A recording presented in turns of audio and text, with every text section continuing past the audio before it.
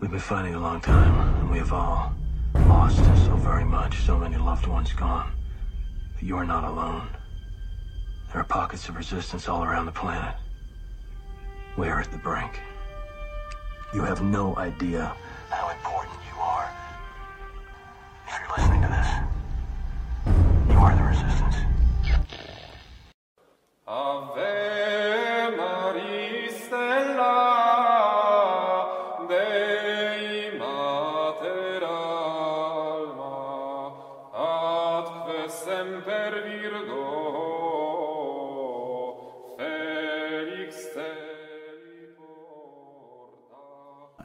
Welcome everybody back. Steve with Suspidelium I'm coming at you with another book review on Finding Frassati with Christine Woher. Frassati, is it Frassati Inc., right? Frassati USA. Frassati USA. My apologies, mea culpa.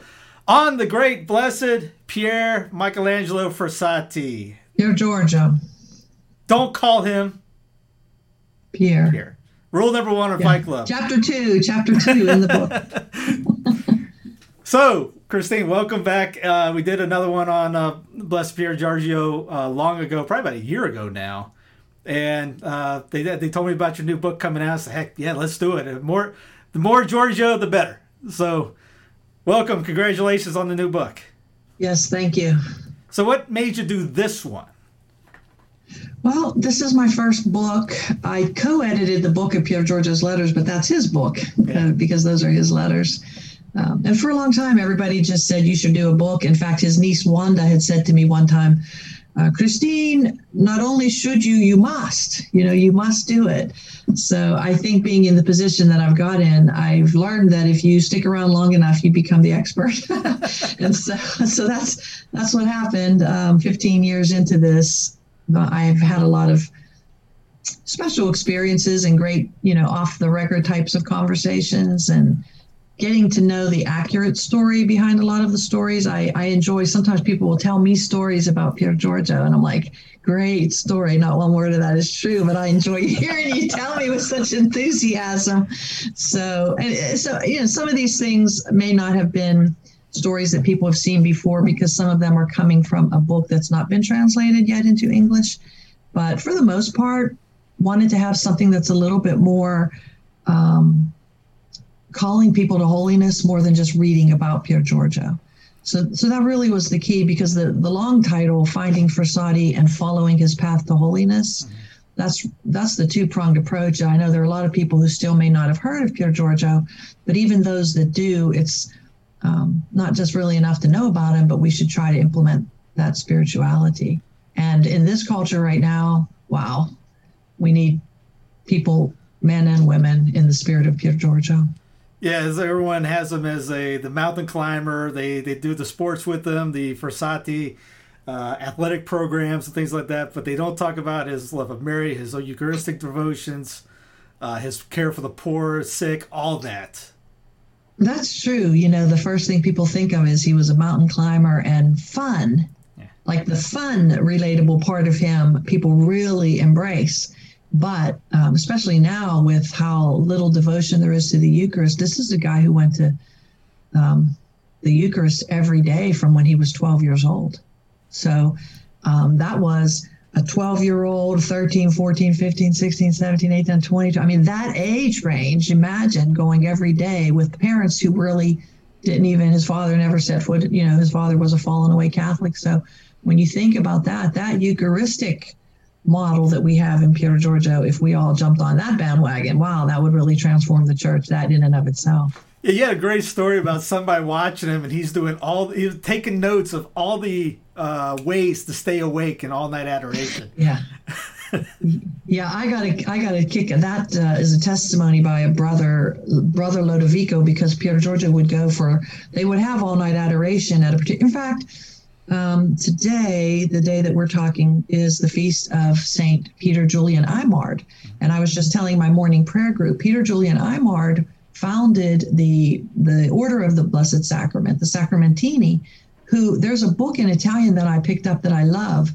And it's all about how Pier Giorgio started Eucharistic adoration, but it was because of St. Peter Julian Aymard founding that community, and it made its way into northern Italy, into Turin. And so it was those Sacramentini, those priests, that religious community that had the all-night adoration. And so in that testimony of Brother Lodovico, that community after their name, I think, has SS. It just strikes me funny for other reasons. But they would have adoration for different groups. So there would be a student night, a worker night, and then some that were just a religious community.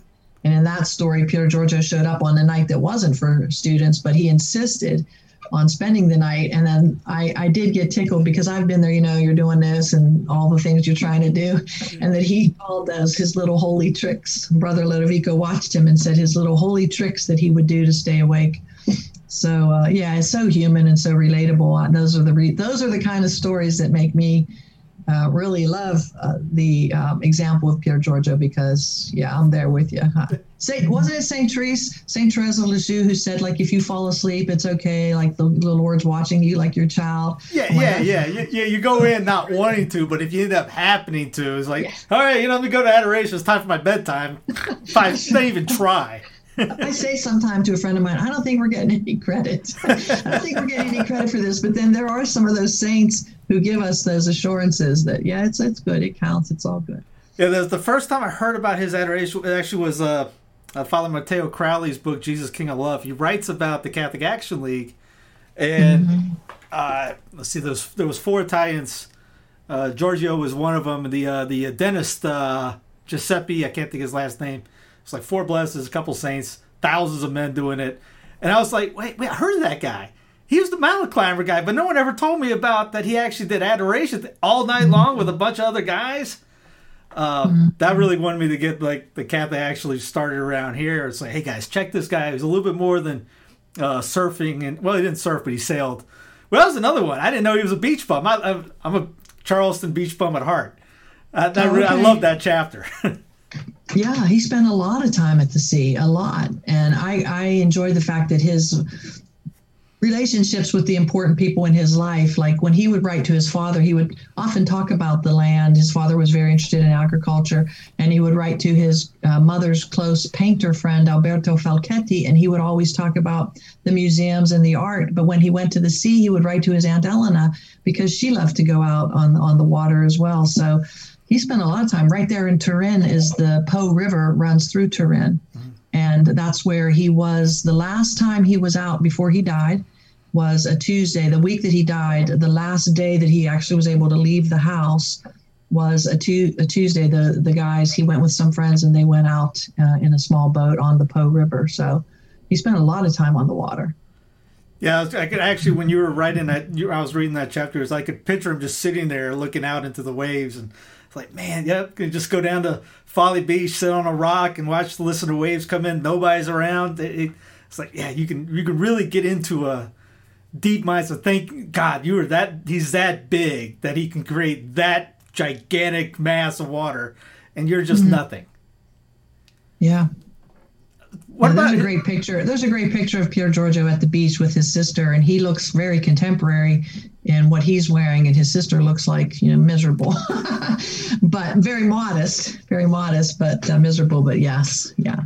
I like to think of him at the beach. You were also mentioned about he was 12 years old with the Eucharist Adoration, but his Marian devotion was even younger, wasn't it? With the flowers, cutting fresh bouquets for her, and even into his late teens, 20s, right? Right. People. This is one of those Frassati legends that you read about. That when Pier Giorgio went and stayed at the family home in Polone, which that's where you would go now to find out anything to immerse in Pier Giorgio. That's where I went, and where I met his sister when she was just turning 104, and where I would spend my long stays, because that's the family home that is still in the family. The one that was where he died in Turin is a bank now. So in Polone, it's up there at the base of the mountains, beautiful mountain flowers, and a mountain, the sanctuary of Oropa, which is rather large. He would go there, but people will say legendarily that he woke up every morning and ran up to Oropa for Mass and came back, which he didn't do that every day. Like his niece said, he would go when he came. When he went to stay in Polone, he would go. And then when he would leave, he would go to, say goodbye to his beloved Madonna there, but not every day. But all along that path are, beautiful little outdoor shrines like they do in Italy. It's one of those nice things about walking around Italy, and on a street corner, there's all of a sudden some beautiful artwork of the Blessed Mother. But his big devotion was Our Lady of Europa up there, and he would bring flowers to her. That's one of the nice things I've always enjoyed when I stay at the family home, because they have beautiful flower gardens. And Pier Giorgio often would write about the flowers when he would write letters to his grandmother or something, that he's been down there picking the flowers. So I think he enjoyed them. And there are always fresh flowers from the family gardens in the rooms. I can see him just, swiping that bouquet and running up and giving it to Our Lady. Somebody said to me, well, where did he get the flowers in the winter? And I thought, that's a good question, but I'm sure there were, there are always winter flowers. We have we have pansies at least. So yeah, something's around. Yeah, there's something. And I like that description of him going in the snow even to take flowers to the Madonna. Did his sister ever mention to you why that particular Marian devotion or statue? Every region of Italy has their own Our Lady of something. Yeah. That's one of the nuances in the church that I think that must drive non-Catholics crazy. we have like a million titles. Yes. Our Lady of the Snow, Our Lady of this. I sometimes I think about that and go, what? Why do we do that? But I think in the regions, I know my Italian family, they're all very devoted to that regional Madonna. So this is a dark Madonna, a brown, it's the Madonna Bruna. They call her the brown Madonna, but it's one of the black Madonnas attributed to Saint Eusebius, who, having brought it there to that particular region of Italy. And today's feast of Saint Eusebius of Vercelli. I don't know if that's the exact same one who brought those statues. Oh, that's uncanny, the two things today. But he also had a great devotion to Our Lady of the Consolata, the beautiful, really beautiful shrine in Turin. So I think a lot of that was just the natural regional devotion. Makes sense. Kind of like your sports team. It's like your team. Yeah. So that's how they do it. I think in Italy is everyone has their Madonna. Yeah, you read there was an article about, or not article, it was a chapter about his confession in the middle of the street. It read like that could have been part of a movie, that you just picture everyone walking by on a big day, and he's just, hey, Padre, confession. Yes. That's funny, because one of my younger sister, she really liked that as well. And I think of that so vividly. I can picture him, because I know this, the street that they describe, and I can just picture him just pulling a priest aside. When you think about it, I remember at some point in my lifetime when there was this move to going to confession face to face, and then you'd have like the side of the remember confessionals? Well, there's a concept. The side of the confessional for the screen and the side face to face. I think so. It wasn't even like a thing to informalize confession. And I know people have different opinions on that, but I think the idea was he was going to church. He wanted to receive the Eucharist the most worthily he could. He saw a priest and he's like, this will do. Why not?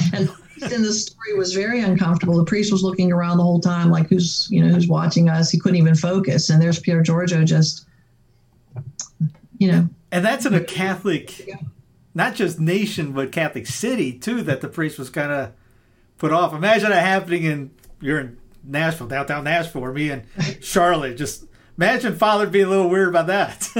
Well, it's funny you say that, because I went to lunch with two priests and some friends. We had introduced these two priests. They were visiting, and we were at lunch in Alabama. And as soon as lunch was over, apparently the one wanted to go to confession and had asked the other one. And we kind of noticed. They said, "Oh, could you give us a minute?" And they did, right on the side of and it brought it to life for me, because I was like, "Oh!" And so we walked away, and they were hearing each other's confessions. I think that was so right there in Alabama. Like, who's looking at that, thinking, "What are they doing?" So, yeah, that would have been a spectacle. I think that's the beauty of Pier Giorgio, is they say that nobody ever laughed at him because he was who he was, and so he was so authentic that I just think all he was thinking about was the grace. He wanted that grace, and he wanted to go worthily to the Eucharist. So yeah, you mentioned in procession, he was chest up, head up, proud to be walking in procession, and a time of fascism where people would yell at you for being Catholic. Again, in a Catholic nation. Right, right. He endured a lot of things that we're going through right now. So I think that's another solace you can find in Pier Giorgio, is that he went through similar times. Just this, the rise of communism, fascism in his country, which made his blood boil to see it.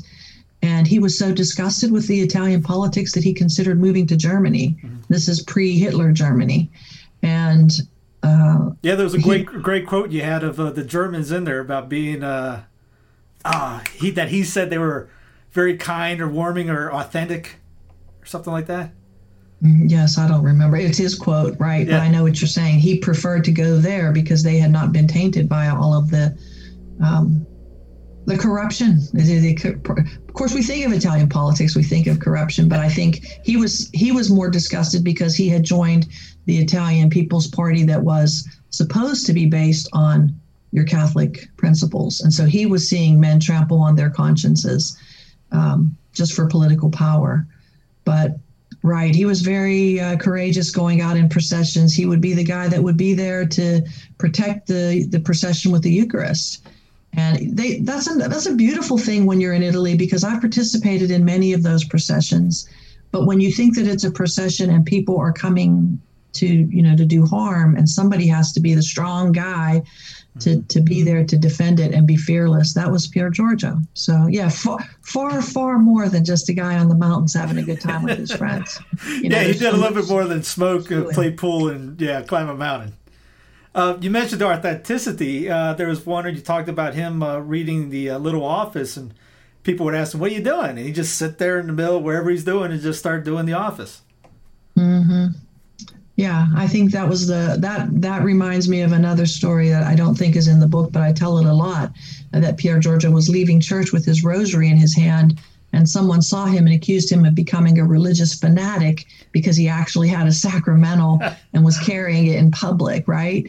But the same thing with his prayer book. He would sit on the tram and read his prayer book and not give it a thought, because he was Catholic. He was just a Catholic guy. It was not like an adjective about him. It was a part of him, like his DNA.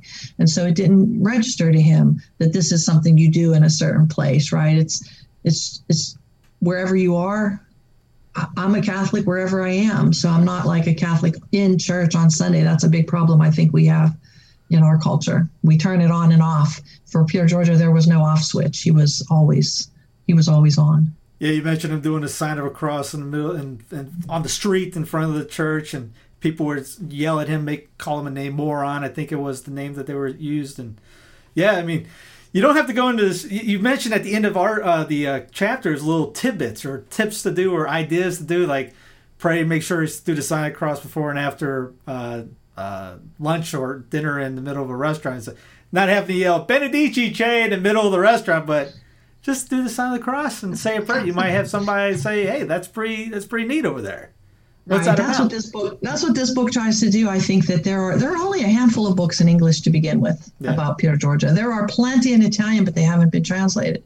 And what most of the books you can pick up until this one are just like a straight biography that are usually translated or adapted from an Italian book. So this is one of the few, if not the first, that is written by an an English-speaking person, and with the prayer and the action steps to try to just not read about him, but put it into action. I was in the Turin train station one time, and that's my habit. It's always been, and that's because of my parents. You pray before meals, and never even gave it a thought. And I was in a crowded train station. There was a McDonald's. It was at the end of like 3 months in Italy, and I was going home, and I'm like, I just need something that's like something I'm used to now. And it was jam packed. Everybody had their luggage, and I finally found a spot, and I put my stuff there, and I made the sign of the cross, said the grace before meals, and started to eat. A young Italian woman came up to me, and she said, "I just wanted you to know." After I had been eating for a little bit, she goes, "I just wanted you to know how much that meant to me to see you make a sign of the cross." And she had just come from a Catholic retreat, but she was not able to do it. And so then we had the most beautiful conversation, and it made a friend. And then I went on the train and I had the same thing happen. A girl in the compartment across from me saw that I was praying the rosary. And so it made her feel comfortable to talk to me. And I thought those were 2 encounters that I had that day that were simply because I prayed and wasn't afraid to do it. And I think that is how Pier Giorgio did it all the time. And so I'm not Pier Giorgio level, but I think that's the whole point of this book too, is that we don't have to worry about being the saint on the top all the way and at the highest level, but, just take the baby steps. I like to say we just do the fundamentals after time. Like even this is a case where doing the fundamentals myself in time, I've gotten to know Pier Giorgio so well. So we have to practice. We have to try. We have to try to be Christian. Yeah, just be you, but be you greatly, and just be you. Don't be scared of being you. And if you love somebody, you want to tell somebody else about it. Just like he had this book on, was it Catherine of Siena, that for evangelization purposes. Mm-hmm. Yes, he loved to read the dialogue. I love that story because here he is, just going to visit a friend, and he's carrying his book with him, and he just is thinking about how beautiful it was that Catherine of Siena was able to talk with God. And so excited that he pulls it out to read it to his friend, and to share his enthusiasm and how she was able to talk with Christ. And then it was almost prophetic, right? Because he dies a few days later. And so he gets to have that chance to talk with Christ. But yeah, and that's a great story because Pier Giorgio believed that the apostolate of persuasion is the most beautiful and the most necessary. That's almost before his time in a way. It's an otherworldly wisdom because survey after survey always show that the most influential people in our lives are our peers, right? Like your parents, as parents, you can tell your kids everything, but, so-and-so down the street says this or that, all of a sudden it's true. Happen all the time. I remember buddies of mine, they trying to teach somebody to hit, they go, and the next guy down the street says the exact same thing. Goes, I've been telling you this for 5 years. Right, exactly. Your parents are always wrong. It takes you a long time to figure out, but yeah.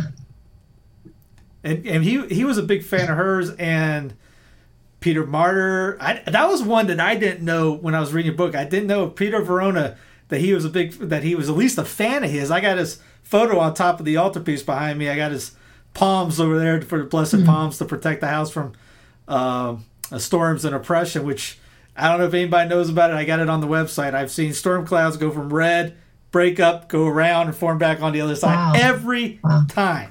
Hurricanes turn right. Things like that. Yeah. In Denver, I gave it to a lady. She was a skeptic. She planted them. She was the only house in her neighborhood that didn't need a new roof after a hailstorm. She asked for a couple more later. But he loved the Dominicans because he was a tertiary one, right? He was, and on that note that you're saying, we should all use sacramentals a lot more. I think Pier Giorgio was big on that. I think that's one of the things that my priest now, he talks about a lot. And I think that's something that some people have really gotten away from. But I think we really, really need to return to sacramentals. Yeah, I think Pier Giorgio, he was very influenced he was every man, He was influenced strongly by the Jesuit fathers who actually got him started on daily communion and actually introduced him to his charitable work with the Conferences of St. Vincent de Paul. But he lived in Turin, where the Salvatorans were Don Bosco's beautiful shrine in. And so he went to confession a lot to the Salvatoran priests. He was influenced by the Dominicans, I think, so much because they were the ones who were doing most of the preaching. One of his nieces said that you don't remember, you're not old enough, but there were times when people weren't even supposed to didn't have the whole Bible in their houses. And so this is where they learned the scriptures, was through the Dominicans. And so the Dominicans were a big presence in Turin. There's a very old church there, San Domenico, which I mentioned casually in the book, where an aside altar, professed as a lay Dominican. So he had it's interesting that there is a connection there to Peter Verona, Peter Martyr, so which would be one of his name saints in a way. Raise it up. There he is up there. Okay. I got a palm behind there that I taped to the thing. Yeah, like I said, every time a storm goes, hey, St. Peter, protect the house and protect the family. And sadly, I think that church is not being run by the Dominicans right now. I think for some reason there was some, just with the whole thing with the vocations and all of that. So, but that is one of those churches. It's only open for a couple of hours. If you get to Turin and can get in there, you have to time it just right for when it's open. But yeah, so there was a strong Dominican influence in his life.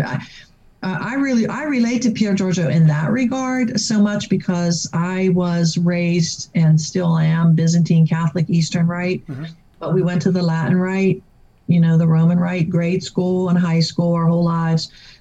I consider myself like a spiritual mutt because we had a lot of variety of spiritual influences. And one of the Byzantine priests would always get upset that people never know about the Eastern rites. It's not even on their radar. And he would say, the church breathes with both lungs. And so I see in Pier Giorgio, he had influences by a lot of different charisms of different religious communities. And I like that about him because even though he encouraged his friends to join the lay Dominicans, he was frequently in contact with priests from all of those different communities. So I think that all is reflected in his spirituality, his love of the poor, his love for scripture, his love, he was so many facets to him because he had so many rich spiritual influences. Yeah, I love the playing pool and betting on it that if I win, you're going to church for me.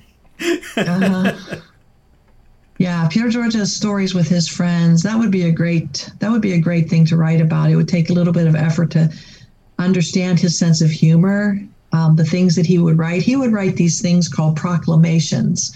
I actually do one of those once a month. Our mailing list, I send out a proclamation. Actually, it comes out the first Thursday of the month. And that comes right from him. But he would just in writings to his friends, once you get to know him, they're hilarious. And the practical jokes that they played on him too are really funny. So that is something that we know more peripherally, I think, about his sense of humor and his practical jokes. But I think they would have gotten it completely when he would make a wager for them to go to church. I mean, he meant it, and I'm sure he made them, pay up and go with him. But he had a lot of fun things that he would do that I think his friends, that was. Yeah, he was a Pied Piper in many ways and an instigator in many ways. His good friend Marco, they had to be separated a lot of times because of their inability to stop laughing and horsing around. But when he was in front of the Lord in church, he was the example of reverence. So, and we need all of it, right? Yes. We've lost this collective sense of humor, it seems, lately.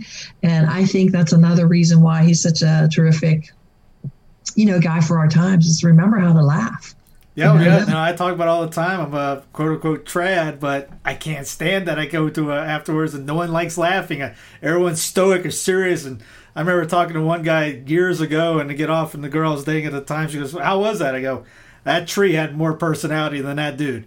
I'm just going, come on, you got to be able to laugh and enjoy it and have a good time with it. And it seems like he enjoyed the outdoors. His family, he put his family first above pretty much everything else other than our Lord, right?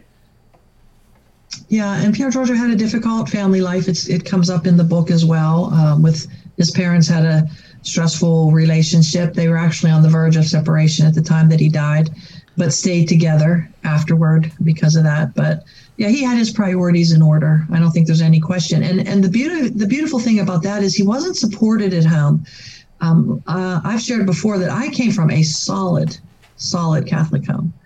And my dad was the spiritual head of the household. In fact, when he passed away and I was going through his paperwork, I shared with my brothers and sisters how much so he was. Because my mother was 100% Italian, so you just kind of figure she was calling the shots. My dad was a more calm guy, but you can see in their communications and everything, really the spiritual head. And Pier Giorgio was forced to be the spiritual head of his household because he didn't have that spirituality in the home. And so yet he was able to take that and radiate that. It's incredible, really, the example that he sets for us in so many different ways. Yeah, my grandma, my mom's side of family, we come from Naples, and my grandma's house, we always jokes, and you can genuflect in front of the house. And if you came inside, everyone got a big loaf of bread to go with it. But even though his parents didn't have the spirituality that he had, as you say, it was his priority, his family. He did things. One of the hardest things that he had to do was obey his father when he was about to graduate and wanted to go and work in the mines as a mining engineer. His father wanted him to work at the paper. Mm-hmm. And that's a beautiful story that when his father sent an executive, a managing editor to Pier Giorgio to tell him, your father expects you to work at the paper. He said that with tears in his eyes, Pier Giorgio said, if this will make my father happy, then tell him I accept. And one of the most widely misunderstood stories about his budding love for Laura Hidalgo and how he renounced that love because he didn't want it to be a stressor in his parents' relationship. So not because they made him do it. And I try to explain that. It's so confusing what people understand about that, but I try to give the right story in the book. But it was out of love for his parents and his family, as you say, like it was a priority. He understood, God and first, obviously, but his family was key to him. Even your points at the end of the chapters were great about, make sure you call your, or say prayers for your mom or dad and offer a rosary for them, or your grandparents, light a candle. I'm going, even just something as simple as that, I was like, wow, I didn't even think about that. That's a great idea.